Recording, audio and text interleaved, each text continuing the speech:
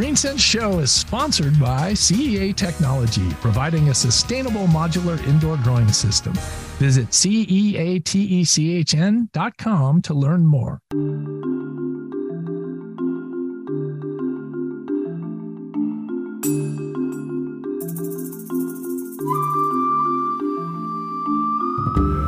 I'm Robert Colangelo, and this is Green Sense, where we bring you eco-innovations that are changing your world.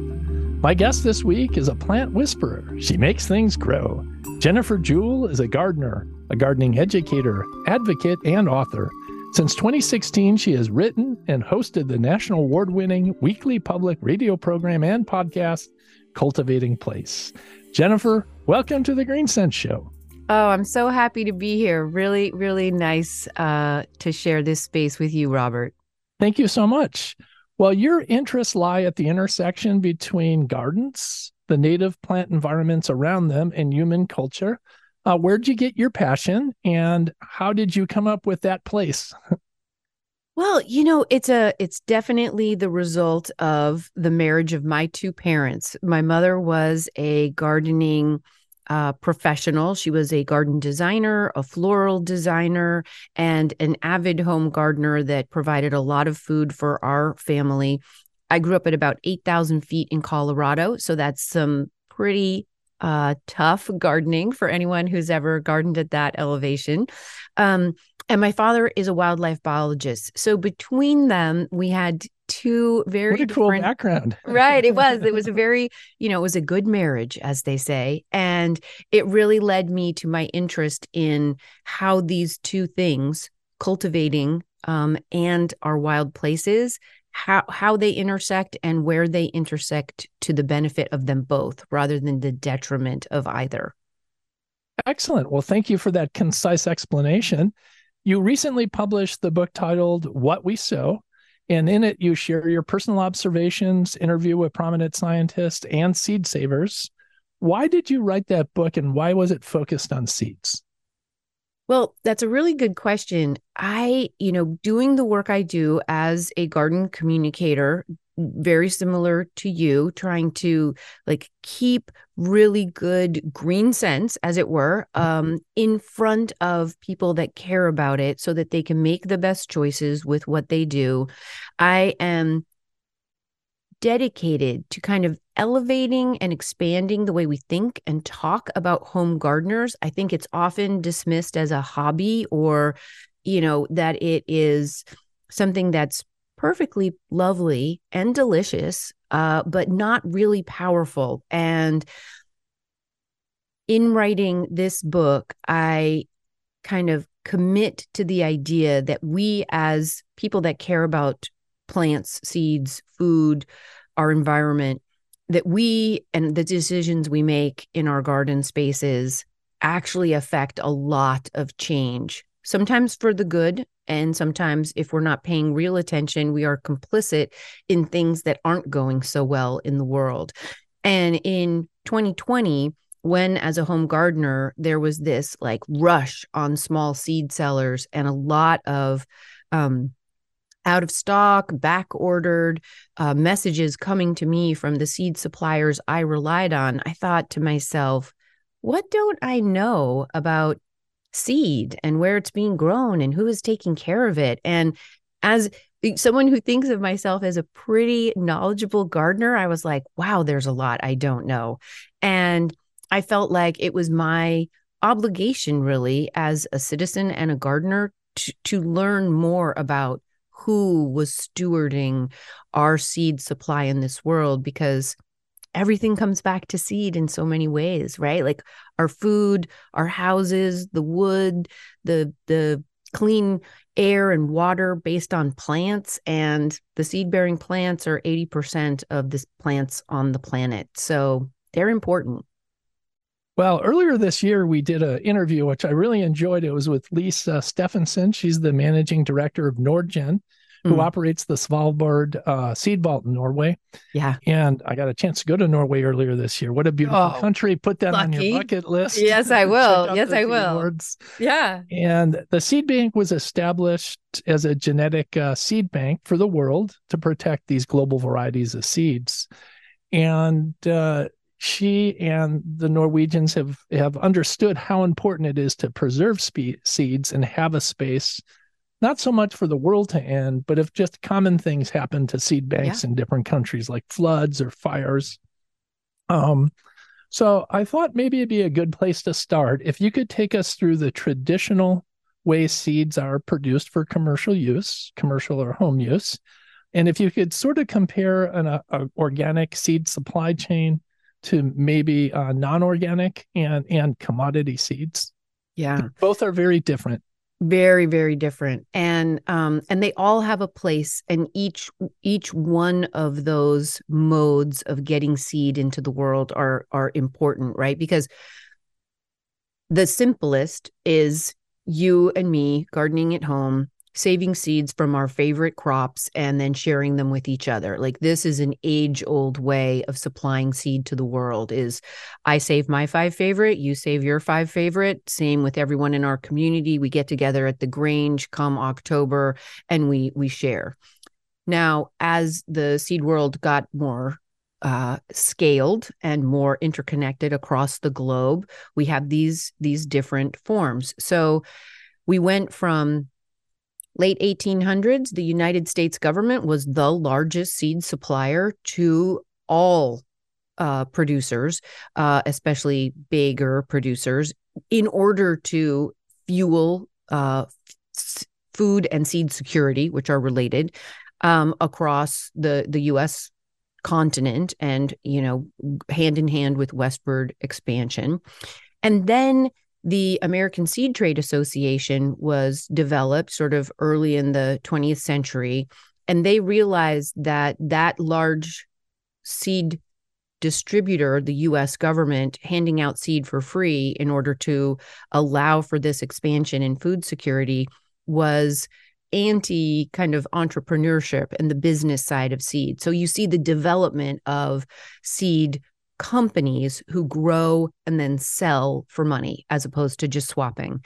And for a long time, you know, there were catalogs, there were home growers who grew specifically to provide a lot of seed into the industry or into the market. And that got bigger, and then it kind of contracted as very large corporations started buying up genetics or patents or trademarks of specific kinds of plants. And then you started to see some of the big seed producers. I mean, you think of like Johnny's or Parks, or there's so many in that mid-century time frame. Burpee, there's a bunch. And then you see this interesting thing happen sort of after World War II, where you start to get this interface between the chemical companies, the pharmaceutical companies, and the seed companies. And at this point where we sit now, Robert, we have, I think they say, 4 major pharmaceutical chemical companies who control about 60% of our commodity seed trade. And so when we say commodity, we're talking like big corn, big wheat, big soy. But that's kind of a weird thing to think about, right? That chemical and pharmaceutical companies are controlling all of this big seed. And it kind of makes you wonder why, and what does that mean, and what are the consequences of that?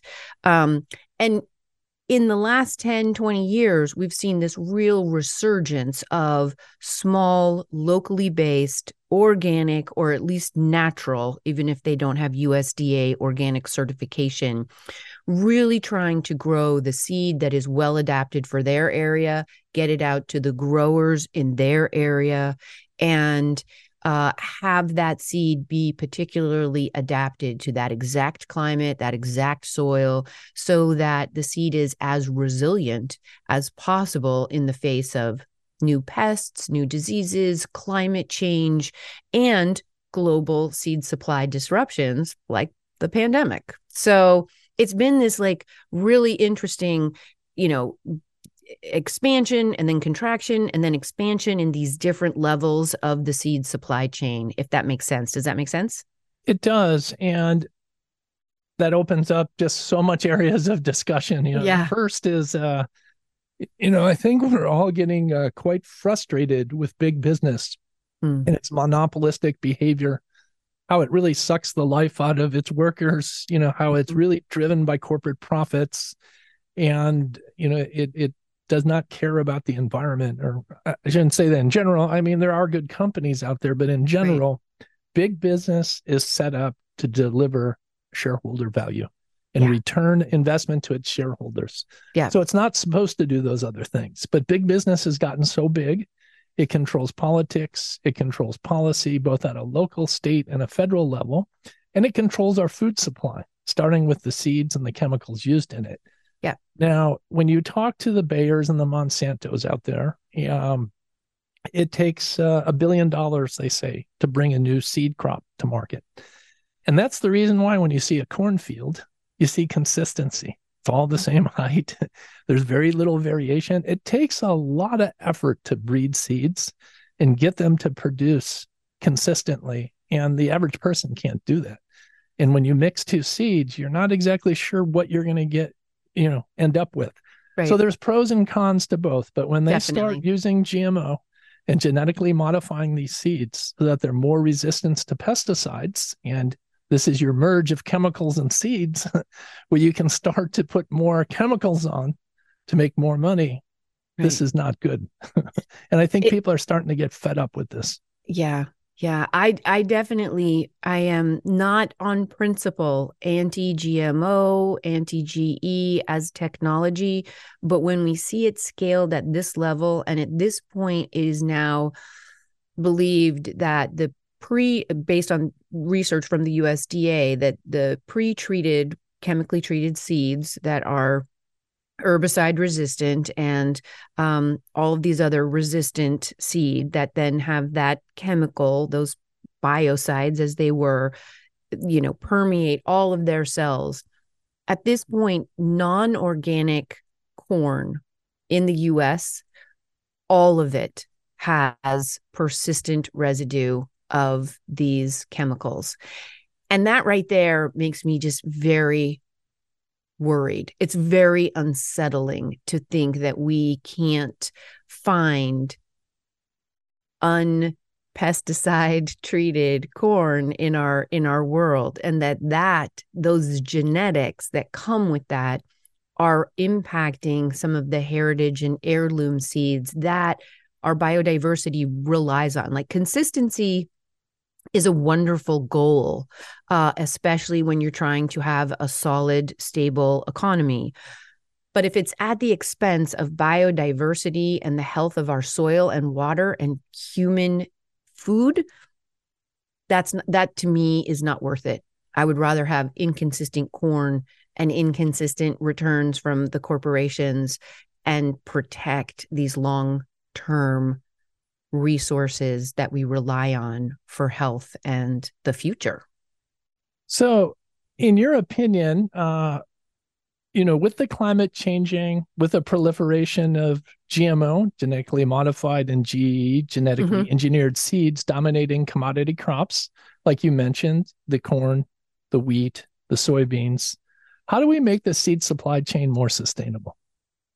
Well, I think one of the ways is that we remember how powerful we are as individuals when aggregated. So, what I mean by that is, and I think you have seen these same statistics with what you do, prior to the pandemic, there was something like 38% of all US households self identified as engaging in home gardening. Post pandemic, that was closer to 75%. That is, um, 100 million households engaged. So you get 100 million households to decide they do not want to buy into or invest or be complicit with that seed supply that has the chemicals or the GMOs. And all of a sudden, you make an economic difference. Our dollar votes for what we want to see in the world. So, my advice is go find your local seed suppliers. Ask them where they're sourcing their seed. Most of our mid and small sized seed growers, the catalogs that come to us every year, They grow some of their own, but they source from other regional growers who are growing their own seed as well.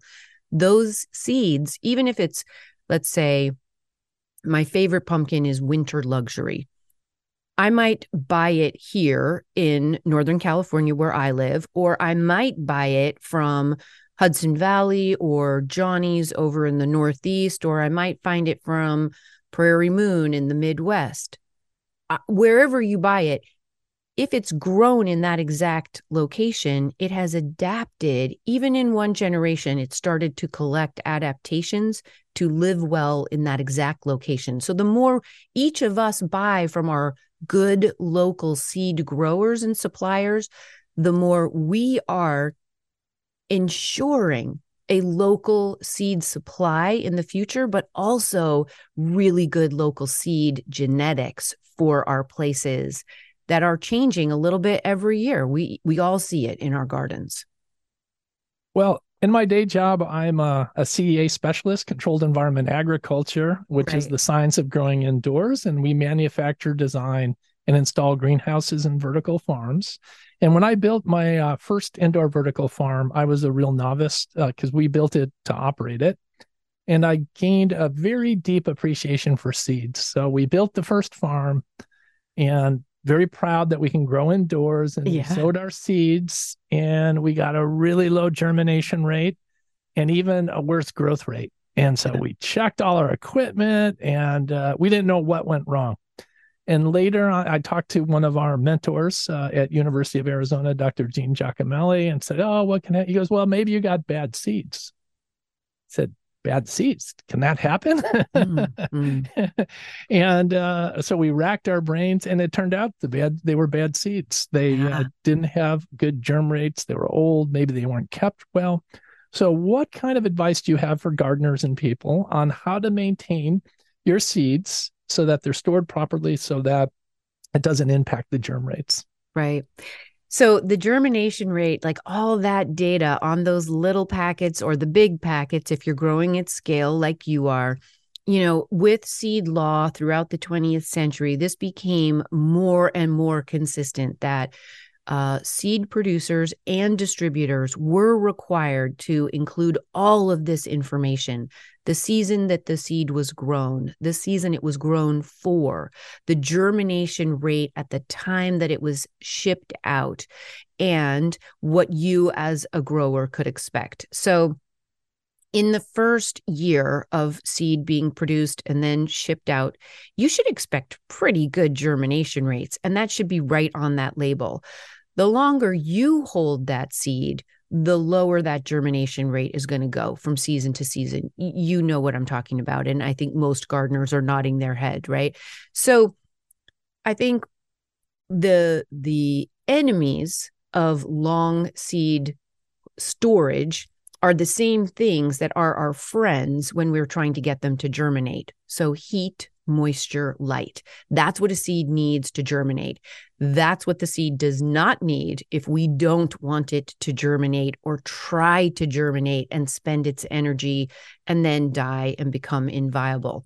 So if you can allot some refrigerator space to your seed between seasons, or store it in a cool, dry, dark place if that's reliable in your house. Now, I live in Northern California where it gets to 115, just about, 50 days a summer. So my front closet is probably not the best place to store my seed, nor is the drawer in my guest room where I have a lot of seed. If you're really wanting consistent germination, keep it in a cool, dark place that you can count on being cool, dark, and dry. Excellent. So seeds have many uses, including propagation to start plants, as food, and for medicine. You mentioned heirloom seeds. How are those preserved and generation to generation to keep their integrity? Well, in some plants, it's really easy. Plants that don't cross with each other particularly freely, let's say. And for others, those that do, like all of the squashes, they will cross-pollinate with each other and mess up your heirlooms in a big hurry. Same with your corn. So My recommendation would be to get yourself if you have some heirloom seeds that you want to continue to grow respectfully and successfully over generations, get yourself a good seed saving book. The seed garden that came from Seed Savers Exchange is outstanding. It will tell you the best isolation distances for the different kinds of plants, right? So if I have a corn, I think it's something like almost a mile needs to be between two different species of corn in order for them not to mess up each other's genetics, so that you can collect seed and know that it's going to come true to the type you want.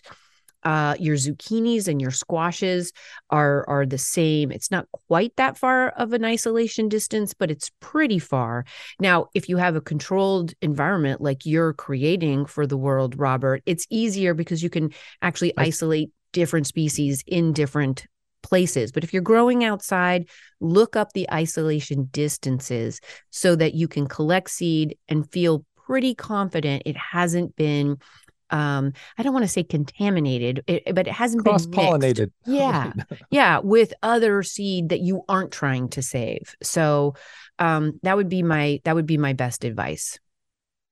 So right now the climate's changing. Where seeds used to be able to be planted at the latitude is Yeah. changing. And we're seeing a lot of fragile ecosystems like dunelands, wetlands. Mm-hmm. So there are a number of companies out there that specialize in seeds for these natural habitats. How are they producing seeds and maintaining them so that you can replant these natural habitats? Right. It's really interesting. And I think it's one of the reasons that we all should know more about the seed banks in our area, like Svalbard being the biggest. I think there's something like 1,700 regional seed banks around the world who are all focused on different things. But part of what they do is supply that backup for growers to then take a little bit of the seed, grow it out, create plants that will produce more seed so that you have enough seed to hand off to, say, an ecosystem restoration project. More and more, especially as we're coming close to 2030, where we have these big goals in North America, not just the US, but all of North America, to restore and preserve. So it's really preserve and then restore what you need to get to 30% of our ecosystems preserved by 2030. This is, big global initiatives to try and stem this awful biodiversity loss and habitat fragmentation that we have added to the world these last 150 years. There are a lot of seed growers now who are trying to meet the demand of this restoration and preservation work. What the very best of them do is they collect seed from local ecotypes to the restoration project. So, for example, here where I am in Northern California, there are big projects around the removal of dams on the Klamath River. When those dams come down, we're going to have a bunch of land that is exposed because the water has dropped and the river is hopefully going to make its natural way once again. That land that is exposed where those reservoirs used to be are all being prepared for being restored with seed, with plugs, with full, larger plants in some cases to get kind of a succession of plants ready in those places. People have been working for years collecting seed from the native plants of that region in order to have the seed ready by the time the dams come out and the land is removed. They collect, so if you need 1,200 pounds of native bunch grass seed, these growers collected maybe 10 years ago, and then they've collected every year since, and then they've grown it out and collected exponentially more so that it's ready. And they are doing it from the local ecotypes. So again, we don't have inbreeding or outbreeding of sometimes very rare species that you don't want to, and in this case, it would be contaminate with genetics from another species further away. Well, thank God for the seed savers. Yes. Jennifer, yes. We could talk on and on. Our time's up. Really appreciate you being on the show. Tell us about What We Sow, where you can get it. So the book officially published on September 19th, and it should be available everywhere you get your books. The audio book published on the same day. So that should be available wherever you get your audiobooks. Well, Jennifer, thank you so much for joining us on the Green Sense Show. We really appreciate it. Love to have you back on as your book gets read out there and you get reviews and you want to do some updates. Just give us a call. I sure will. Thank you so much for your good work in this world. My guest this week was Jennifer Jewell, author of What We Sow, sharing her personal experience about the ecological and cultural significance of seeds. Visit the greensenseshow.com website to learn more about sponsorship. I'm Robert Colangelo. Thank you for listening to Green Sense, and check out the Green Sense Minute every Thursday and Saturday on 105.9 FM, WBBM, Chicago.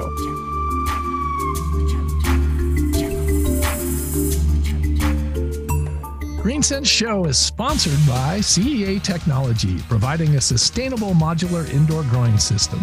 Visit CEATECHN.com to learn more.